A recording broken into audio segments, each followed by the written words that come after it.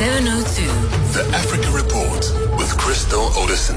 The Africa Report is brought to you by SAA, celebrating 90 years of connecting dreams, bridging continents, and soaring higher. Let's catch up now with stories we should pay some attention to from the rest of the continent. Always a pleasure to chat to you, Crystal. Police and protesters clashing in Senegal. They've postponed the election there.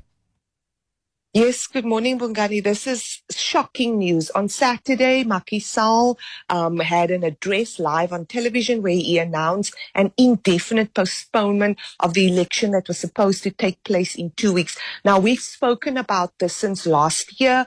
There's been protests.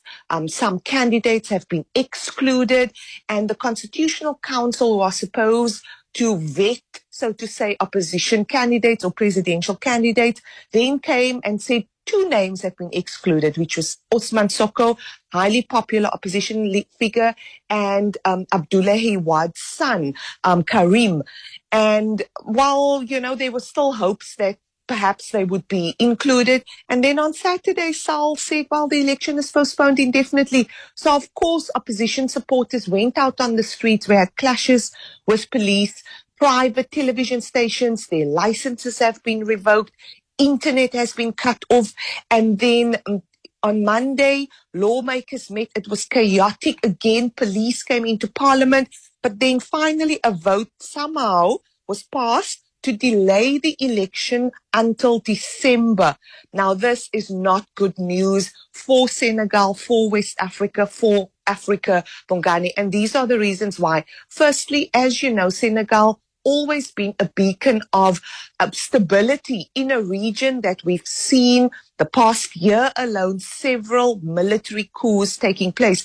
And so Senegal was always the country where, whatever happens, Bongani, democracy always prevailed. And somehow political parties, even though they might not see eye to eye, they know that Senegal has been building institutions. They have regular elections, usually election results. Even if there may be some disputes, people accept it.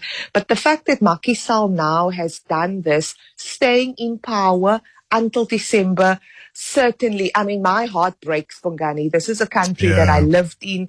I saw democracy in action. I saw how if students were not happy, they would keep politicians accountable. I saw how Abdoulaye Wade, once the most popular leader, he was literally evicted from the country when he started, doing all sorts of funny things. Now, to see Macky Sall simply regressing and taking what he thinks is, good for the country and simply postponing an election until December, it is really not good. And it, of course, comes against the backdrop, Bongani, that the country has discovered gas, and already friends that I'd spoken to since December and again, of course, touched base how things are going now.